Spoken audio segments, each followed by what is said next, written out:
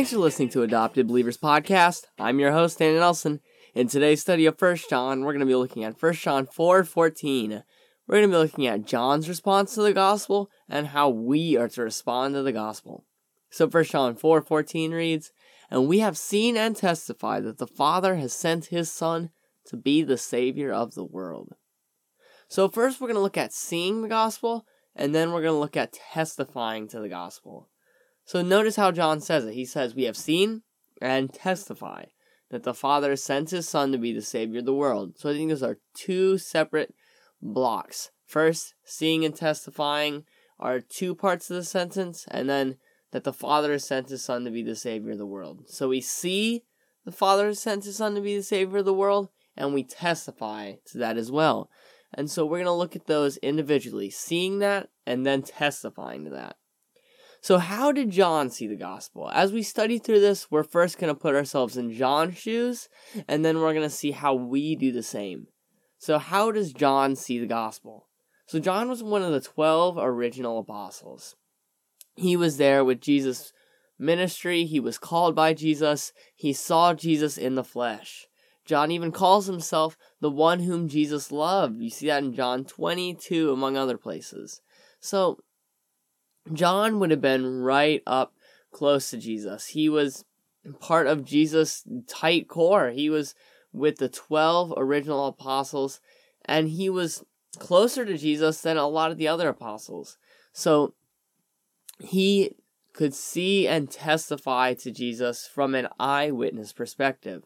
He was an eyewitness to the gospel. So he had the authority to prove the historical authenticity of Jesus. Let me repeat that. John had the authority to prove the historical authenticity of Jesus. Peter talks about how they don't follow cleverly devised wives' tales because they saw the gospel. They saw Jesus in the flesh. They saw him make miracles. They saw him die. And they saw the empty tomb. And they saw him ascend into heaven. So he saw Jesus' ministry. So next we're going to look at how we see the gospel. Obviously, we can't see the stuff John did because Jesus is in heaven right now. So how do we see the gospel? So first off, we need to remember that the gospel isn't only for the apostles. If it was, the Bible, like most books, would have stayed in its era. It would have stayed in the first century and not gotten any further. And maybe if it did, just a few manuscripts here and there. But no, the Bible has survived. All 66 books have remained intact for us. And that's crazy. That's not just like one or two books here and there. It is the whole Bible that's been maintained and sustained for us by the Holy Spirit. So clearly, the gospel isn't only for the apostles. It wasn't only for the early church. It's for us too. So believers see the gospel and the deity of Christ when they see Christ's glory. That's how we see now. We see by faith, and we see the glory. Hebrews talks about how Jesus is the radiance of the glory of God and the exact imprint of his nature. That's what we see. That is the glory we see. When we see the glory of Jesus and who he is and what he has done, we know that he is who he said he is, and we trust in him. That's how we have proof of the gospel. We're not going to get full proof of the gospel from archaeological finds. They're important. They give extra support to the authenticity of the gospel. However, we can't base our lives on that. However, we can base our lives and found our lives in the glory of Christ. And when we see Christ's glory, we treasure him above all else. So while we are not eyewitnesses to Jesus in the flesh, we have the Bible, his word written for us, that was written by eyewitnesses. So we see by faith, and we see by sight what others saw by sight. So we have an account from eyewitnesses.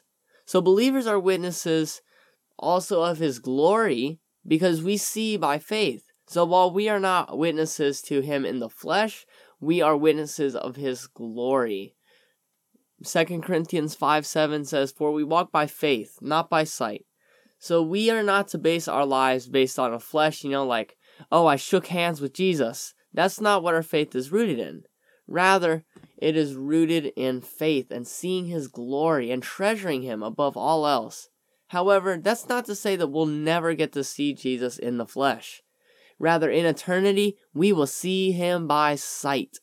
1 John 3:2 says, "But we know that when He appears, we shall be like Him, because we shall see Him as He is." So next we're going to look at testifying to the gospel. So first, how did John testify to the gospel? John, as one of the first eyewitnesses of the gospel, let the world know. He didn't keep it to himself. He wasn't like, oh man, that's awesome, now I'm going to go live in a secluded island. Well, he did live in a secluded island, but not by choice. I just realized that. And so when he did live on that secluded island, you know what he did? He wrote about the gospel.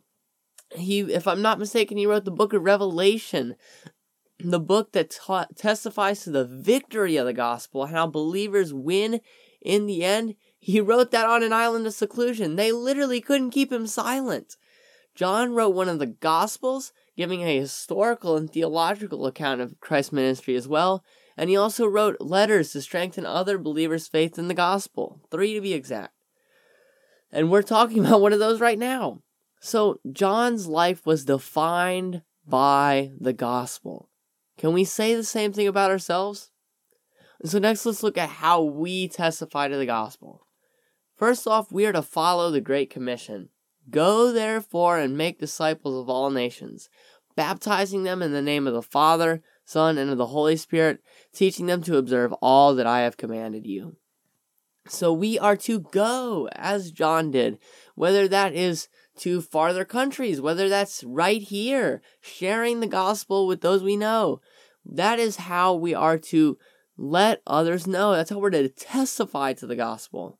And we're to live lives that show that Christ is our highest treasure. So imagine a Christian who goes around miserable their whole life. The only thing that makes them happy is watching their favorite football team.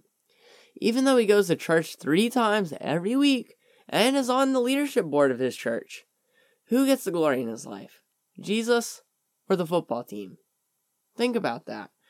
Who is getting the glory in your life? Is it Jesus? Do others see that you treasure Him above all else? Is He your highest treasure, or something else? So we are to testify, finally, to the full gospel.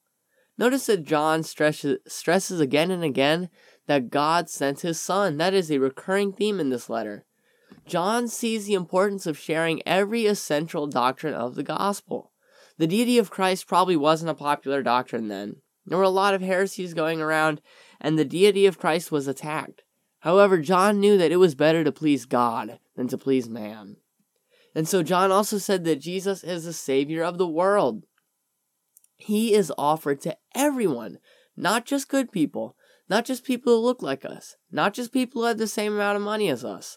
The whole world is offered salvation.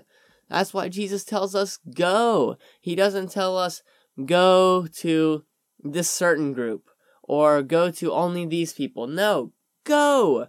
Go and make disciples of all nations. So we too must not back down from defending and testifying to the whole gospel to the whole world. Thanks for listening to Adopted Believers Podcast. Be sure to subscribe on your favorite podcast listening platform and share us with your family and friends. If you have any comments, questions, or concerns, please send them to me at daniel@adoptedbelievers.com.